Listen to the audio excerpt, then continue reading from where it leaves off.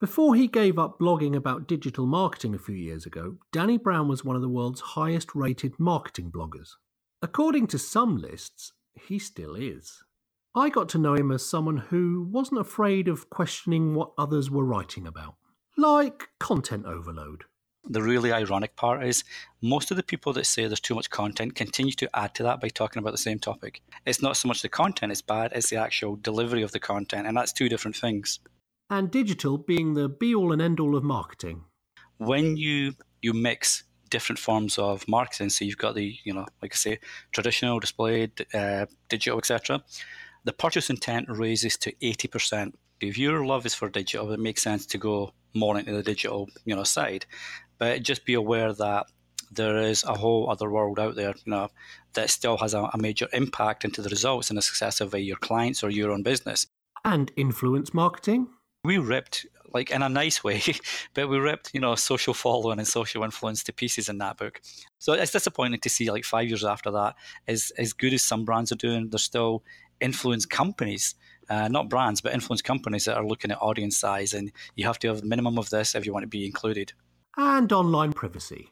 I think we get overworked and really super upset about the lack of privacy on networks, but it's we agree to it, In today's show, Danny talks about some of the counterpoints to things you'll hear elsewhere.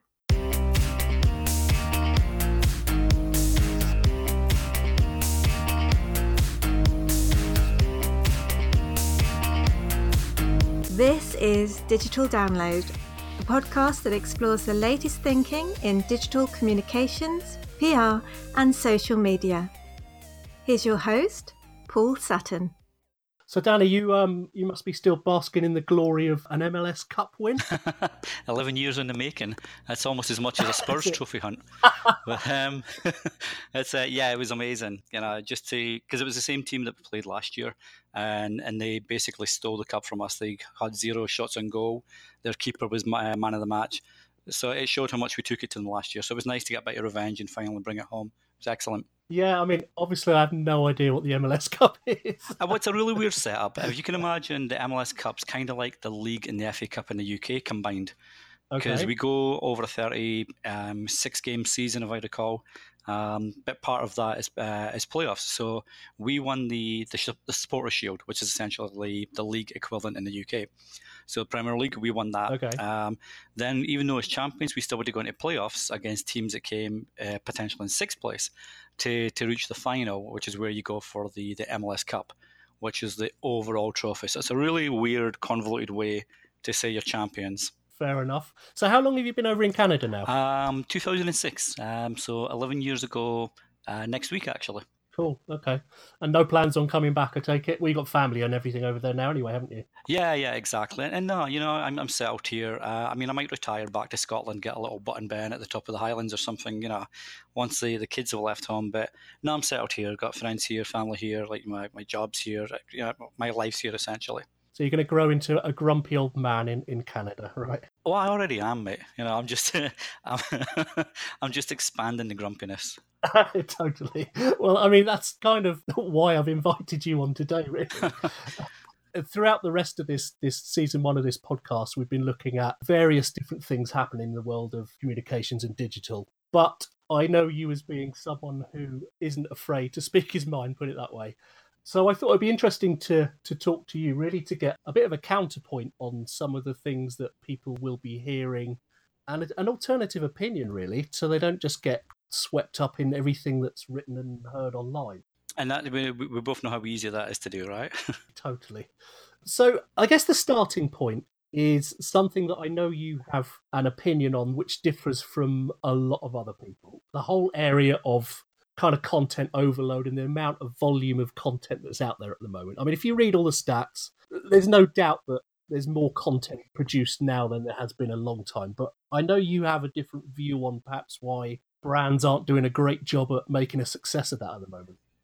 Yeah, and I don't dispute, we've talked about this before. I don't dispute the fact that there is more content on the web and it's increasing every day, but I don't think you can blame the amount of content on, the value it brings or the the overload, like you say. I mean, if you think about, okay, we have X amount of millions of blogs out there, content creators via either podcast or YouTube or whatever channel they're using.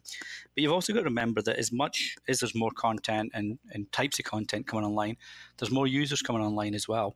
You've got, I mean, if you look at Statista, just look at some of the web statistics that they've got over there. And obviously you can dive deeper into it if you want to. But I mean, just a high level overlook, you've got 200 million users every year are coming online. Broadband is increasing across new markets. So there's always going to be a new audience that has never had access to certain types of content because their access has been limited by, a lack of broadband and actually, the ability to access that content. Mobile traffic, if you look at like last year, there was 7 terabytes per month of mobile traffic. By 2021, that's expected to jump to 49 terabytes per month. So access is increasing all the time. The type of content that you can access because of the new ways to access content is increasing. So yeah, I mean, there's a lot of content going up online, and a lot of it is crap, and a lot of it is good. And there's some brands doing it really well, some brands not doing it well. But I don't think it's the amount of content, because there's always going to be an audience.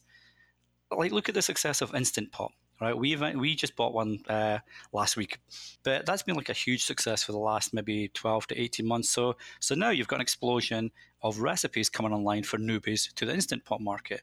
Now, are you saying, or not you, but you in the generic sense, are you saying that people don't want to consume that content because there's too much of it? There's always going to be different recipes from different people with different flavors, etc., that people will look for based on their culinary taste and their family's taste.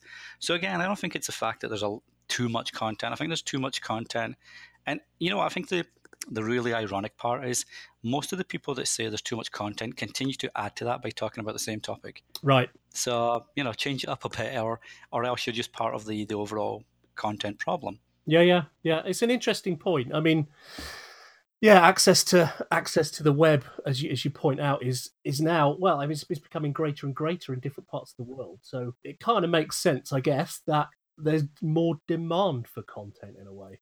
You made a point there about some brands producing crap content effectively. Do you think that is essentially the problem that is happening? That's why there's not this traction that people hope through content marketing? Well, yeah, I mean, it's like any kind of marketing or advertising. If you're messing up the message, or you don't understand how to get that particular message out, whether it's through an ad, a piece of content, a newsletter or whatever, if you're not sure of what the message is to the audience that you're trying to target, then it's going to be wrong for that audience, and it's going to be perceived as being ineffective, and because it is ineffective, right? And it's either bad advice from, say, agencies, marketing consultants, in-house teams or whatever, or just lack of understanding and continue to do things the same way we've done for, say, the last 10, 20, 30 years and not adapting to the format that you're using. Yep. The piece of content itself might be great. It just might be the delivery, for example. You might be sending a non-mobile optimized message or ad out to primarily mobile users on social. Mm-hmm. So it's just little things like that where, if you're not optimizing it for who you're going after, then of course it's going to be seen as poor content. Even if the message is great, the content delivery and the display is bad, the presentation is bad. Yeah. And maybe that's where we're getting, sucked in. It's not so much the content is bad, it's the actual delivery of the content. And that's two different things. Yeah, absolutely. Which links to another of kind of your points at the moment of something maybe different than other people are saying, which is there is a big fuss around the death of traditional media at the moment. I mean, I can point you to graphs which show, the decline in press circulations and stuff. But again, I think you have maybe a different view on that. I think it's maybe a correlatory view. I'm not sure. I don't even know if that's a word or not. I'm probably pulling out Trumpisms here, left, right, and centre. But no, I mean, my background's corporate traditional marketing, but I've been doing digital for the last 10 to almost 15 years now as a complementary piece to traditional. And I think it comes down to a few things, and scale and size of business has a lot to do with it. We know that digital is pretty much less expensive when it comes to how targeted you can get and how much budget you need to spend to get to that targeted audience versus say a big print ad or a display a magazine ad or a big billboard banner or whatever. We know the cost is less for digital, but what you've got to remember is it's not just about the the outputs, what you're seeing, coming back the way.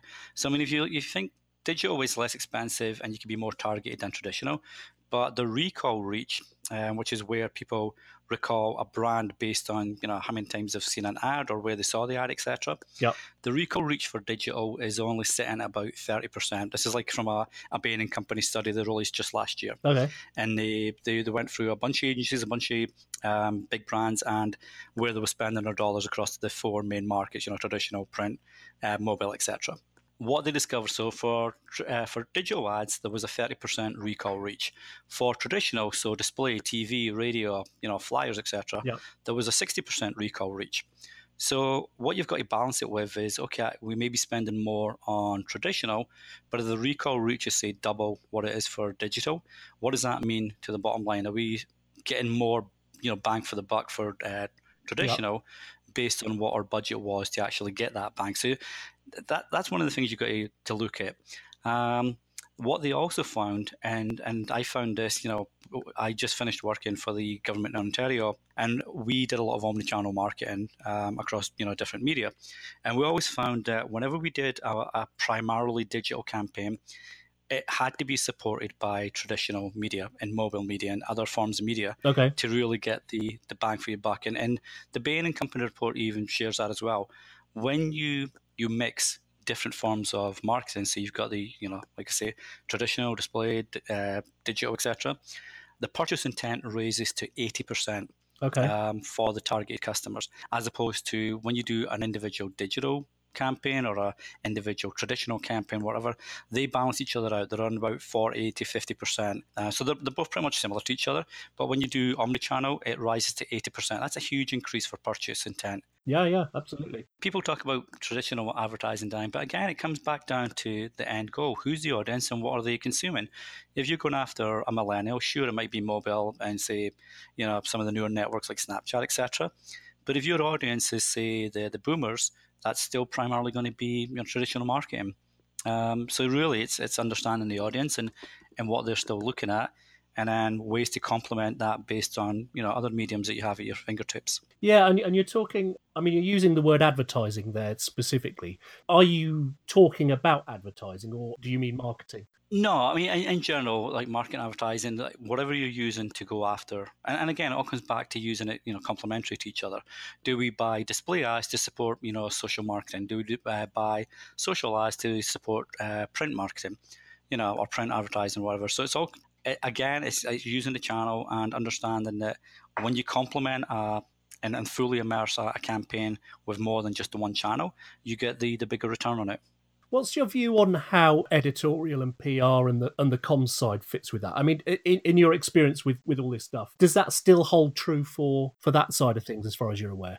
Yeah, and again, especially now that we're looking, we're seeing more companies go the purely content route. Yep. Where they're using inbound and they're using all the tools at their fingertips to go the inbound route. PR's, evolving. Yourself, Ginny, and people like that, you do a great job in actually moving it beyond, hey, we can get you, 20,000 impressions or, X amount of hits or whatever, and you actually move it into metrics that matter. And the campaigns are built with a very strategic goal, as opposed to being seen maybe, either wrongly or rightly or wrongly in the past, maybe been seen as the part that comes in just to smooth things over when a campaign goes wrong. Now PR is more involved from the start, right? And this is what needs to happen. PR, market, and advertising needs to work together, as opposed to, hey, this is our job, this is our job, this is our job, and back off kind of thing. Yeah. It's one thing that I run workshops around the country now, and it's one thing that I've been, I wouldn't say pushing, but certainly talking about is the need for people to move more towards digital from a comms standpoint as much as anything. I expect there'll be people listening to this who will be very happy to hear you say, actually, maybe that's not the case, or at least not fully the case. Well, that's it. And I think it comes down to, what you want to do. If your love is for digital, it makes sense to go more into the digital side. But just be aware that there is a whole other world out there, that still has a major impact into the results and the success of your clients or your own business, and vice versa. So I think it's understanding that, I mean, how many times have we heard the email is going to be dead this year, next year, the year after, right? It's still here and it's still driving excellent results. So I think at the end of the day, as long as a medium still has, use and it's effective for a business, it's going to be around. It may have lesser use, but it doesn't mean it's ineffective. Sure. Another thing that, linked to that really is the things that people are using to measure campaigns and build budgets around, which continue to be a bit of a problem, I think. I've certainly seen it in this country where people are starting to move forward a bit better, but are still using metrics that don't mean a lot to the business at the end of the day. Right. And I think a lot of that as well, it comes down to in-house teams not really understanding what metrics there or what success metrics looks like for them. Yep. Because they're still being guided by their agency or their own in-house exec or whatever who doesn't understand the metrics. But yeah, I mean, we have to get past the clippings for PR, for example, newspaper clippings. Yeah. We have to get back past the impressions. Because, impressions, for me, impressions don't mean a lot. No, I agree. And reach is a little bit more value because it's potential, to be seen. Impressions are the hope it's been seen. But if you think, I could put an ad on Facebook, and if you're on the desktop and it's on that little sidebar, the marketplace, for example, I don't have to see that ad, but it's an impression counted because I'm looking at something in my newsfeed. Yeah. Same goes if I'm on mobile and there's a video ad playing underneath the piece I'm reading, and Facebook takes that as a view, even though you only have to have a 3-second play on a Facebook video to be seen as a view. So, it doesn't help when companies are making metrics that really mean nothing, because what can you get over in, say, 3 seconds in a video? So yeah, impressions to me aren't worth a heck of a lot. So it really comes down to what's your goal and what's the metrics that are going to help you reach that goal. So if it's awareness, is it a campaign on social, for example, that drives to a landing page on a website that explains about a company? If it's purchase or downloads, what's the goal that you have to set up for that? What's the success metrics? Do you look at, say, 500 downloads of an ebook or 500 signups of a webinar as a success metric? And it comes back to, well, how many people did you actually get to visit that page versus how many signed up? And was that part of the success metric you were looking for? So I think you have to tie the metrics to what your goals are. And is it awareness? Is it purchase? Is it more about, growing a list to actually market to afterward? Is it growing a donation base? So the metrics have to relate to the actual goals that you've got set. And I don't think impressions means a lot. I mean, who cares if I got 3 million impressions of an ad? How many people actually clicked through and did anything on that ad? If I got 2 click-throughs, that's not a successful campaign. No, absolutely. From because you obviously have a broad overview of different marketing elements. From my impression of what I see, a lot of those sort of impressions and that sort of stuff are used by advertising companies. Would you agree with that? Yeah, no, for sure. And I know, like, agencies we've used in the past that some of the businesses have been at still want to include, and that's primarily advertising agencies, because they're looking at the, say, Google's ad network, for example, and they're not looking at, say, either final touch point or what drove that final action. They're just looking at CPAs and potentially, CTRs, and that's fine. But if it's not what the client's actually going to make the client successful, it's not really worthwhile metrics. And it's I think the advertising, they're getting better, but I think the advertising industry as a whole is still collecting a lot of metrics that don't make sense, say from the client-facing point of view. It makes perfect sense for the portion of the advertising company, not for clients. No, I totally agree. And I've seen it with clients that I've worked on, have been working with advertisers who produce some really big, lovely numbers. But at the end of the day, there's a big so what factor. And I think, again, going back to PR, people have always said that about PR, so what? But it applies to other industries as well. It really does. No, for sure, yeah. Kind of linked to that, in the area of influence marketing, again, there is a lot of misunderstanding of what influence is and how influence works. And I see time and time again influence being measured by how many followers a person has on Instagram or whatever. What have your views on that at the moment? No, and for sure. I mean, I got a pitch the other week for an influence company. I don't know if it's Tap Influence or someone like that, but essentially they had a campaign that they felt I'd be a fit for based on my blog. And clearly I hadn't read my blog in a long time, so I haven't spoken about marketing for a while on my blog. Yeah. So they reference a post from 2013, I think, and says, based on this post, we think you'd be an ideal fit for our client. Okay. So I thought, okay, I'll check it out. And looked at the requirements, if you like, to be part of the program. And it was, you had to have like 5,000 Instagram followers, 20,000 Twitter followers, and so on. I'm thinking, what does that mean? Why bother? Yeah. These followers, that brand's target audience. So it's just the fact that it's a large number. So yeah, and that's still happening. I'm over at Sam's house today actually. Yeah. And we wrote that book we started writing it back in 2012, and it came out in 2013. So it's almost 5 years old, and we're still getting companies, talking today about audience size or potential audience size, etc., as opposed to, okay, what's the makeup of that audience? What's the percentage of that audience? So let's say I've got 100,000 Twitter followers. What's the percentage or the ratio breakdown of the ones that are relevant for the brand that wanted to work with me on this particular campaign, for example?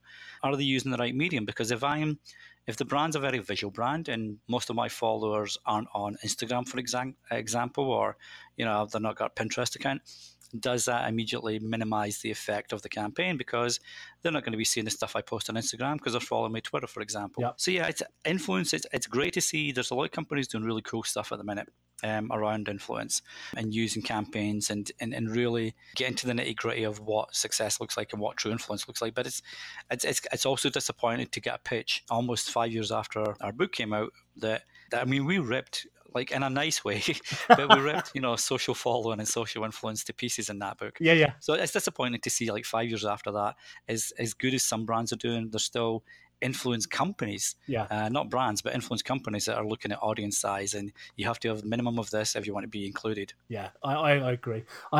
Funnily enough, I had one even this week. It was about a post I'd written back in the summer, and it was related to the sports industry. And so I had a pitch this week for running sports content on my blog. And again, it's the same thing. I have no interest in that whatsoever. Yeah. And the thing that gets me with these sorts of things is you then get a follow-up email saying, did you get this? Which you think, well, I don't know. It just does my head in the whole area of it, actually. But I wanted to talk to you about privacy on social networks as well. Again, I know that's an area that you have quite an opinion about at the moment. Yeah, and it changes over the years, and I guess it'll change next year, I don't know. But back in the time roundabout when Sam and I did write the book, we were big opponents of clout in the way it created a profile for you regardless if you wanted it or not. And, if you're a public profile on Twitter, you were game. And I thought that was, that's overstepping the boundaries. You can't just that's like me taking a picture of your kids at their Christmas party and post it on my network and say, well, you know what, it was at a Christmas party, so your kids are fair game for me to, to post on my networks or whatever. It's not on. Yep. But what I get annoyed at, I think, is, yes, we know that Facebook and, Google, primarily Facebook though, Netflix, they just came out last week. They trolled 53 of their users that said, to the 53 users that watched The Christmas Prince every day for the last 14 days, what were you thinking? And people were up in arms about, wow, this is Big Brother. Netflix are monitoring our every move. But I'm thinking, what did you expect? You've signed up. You've essentially given over your privacy when you sign up, and the fact that you share so much content on a daily basis. I just think that we get so annoyed about the lack of privacy, but at the end of the day, we don't have to sign up. We don't have to give so much information across. But there was a piece earlier this week about why you shouldn't buy your family the Google Home or the Amazon Echo, because it's listening to you. It's always switched on. It's listening to you, and it can report back to Amazon or it can report back to Google. Yep. What do you think our smartphones are doing? What do you think our emails are doing?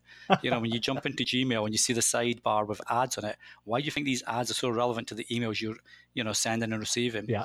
So I think we get overworked and really super upset about the lack of privacy on networks, but it's we agree to it, Yeah. Do you think then that it's a case that we should just suck it up and get on with it, or do you think we should take more responsibility for what we are signing up to? I mean, you sign up to Facebook or you use voice recognition on your phone. You're right. You are giving away data.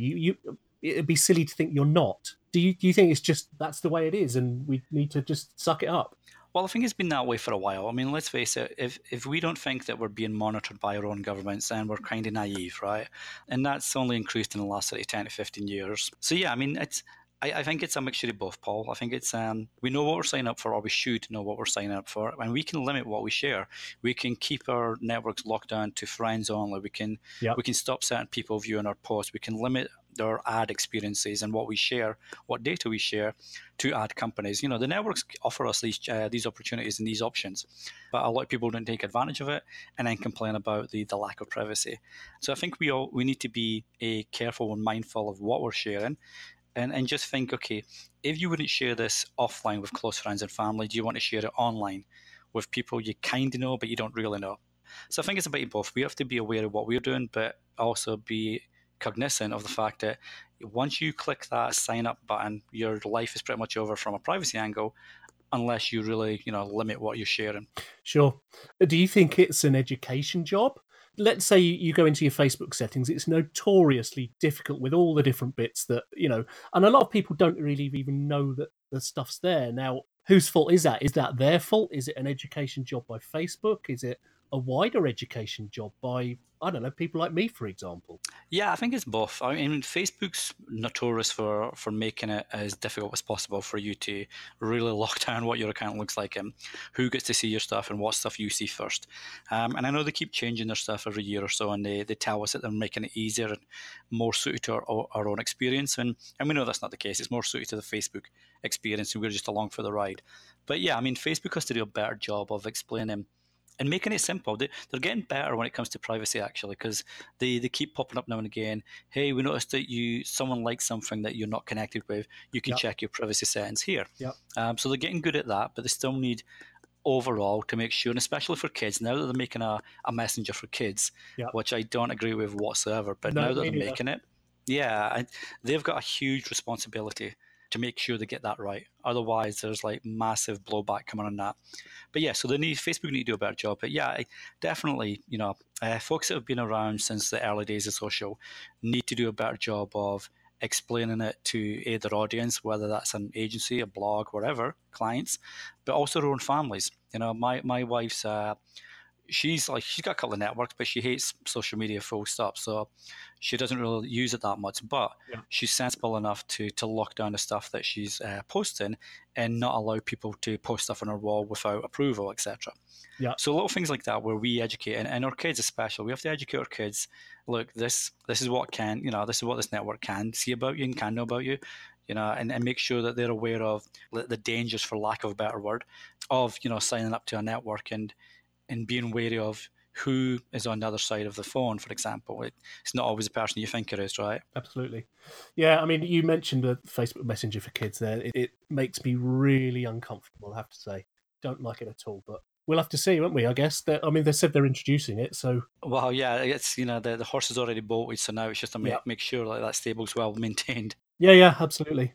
Okay, well, we're kind of running out of time at the moment. There's one quick question I wanted to ask you, which was related to kind of your activity that you carry out nowadays. Back when I first got to know you, which would have been several years ago now, you were blogging a lot about marketing and things, but you were blogging, I don't know, 3-5 times a week. And your own activity has... Obviously, the nature of your blog has changed completely since then, but now you're blogging far, far less frequently. Is that anything to do with any of the stuff we've talked about, like, content overload or any of that stuff, or is it just a natural way it's evolved? I think part of it's the content overload, blah, blah, blah. Yeah. It's, I stopped talking about marketing, I think it was 2015, maybe 2014 or 2015, I think, because I wrote a post about it. It was just, I found there was too much people sharing Me Too stuff and the same old content about 50 ways to increase your brand perception, whatever. I got tired of all that, so I wanted to do more personal stuff and not be part of that whole contribution. And I enjoyed the more personal stuff, so I sort of veered towards that. I also got 2 young kids that take up a lot of my time. So now that change, yourself, we spoke about, you've got 3 kids, Paul. Your perspective changes, right? And absolutely, what you want from life changes. So, and now I started a craft beer blog back in the summer that takes up a lot more of my time, and that's fun. I really enjoy that. A, because it's beer, and B, because I've got like 6 or 7, 8 other contributors that really keep the content machine going, if you like, and that's fun. We get out to events and beer festivals and such as, and we have little get-togethers.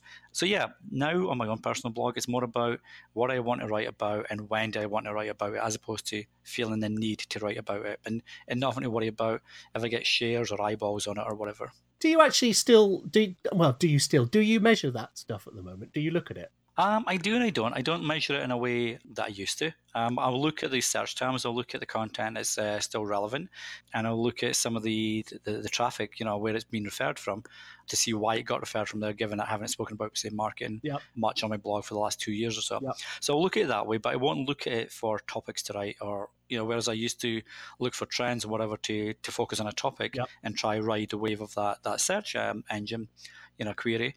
Now it's just about, okay, that's interesting. I never knew people were still looking for that kind of stuff. Yeah. But it's useful because if I then want to, take it to my work or whatever, it might be something that I can do to a business blog. Sure. Well, listen, thank you very much for spending half an hour with me today. I really appreciate it. Do you just want to tell people where they can find you online? Yeah, sure. So if you do want to read a very infrequent blog, you can find me at dannybrown.me, and on Twitter and online you can now check out the craft beer stuff I do. So it's a Craft Beers blog on Twitter and craftbeerdiaries.com online. And if you jump over there, you'll get other different channels like YouTube, Instagram, etc. Lovely. Thank you very much for your time, Danny. Cheers, mate. Have a good one.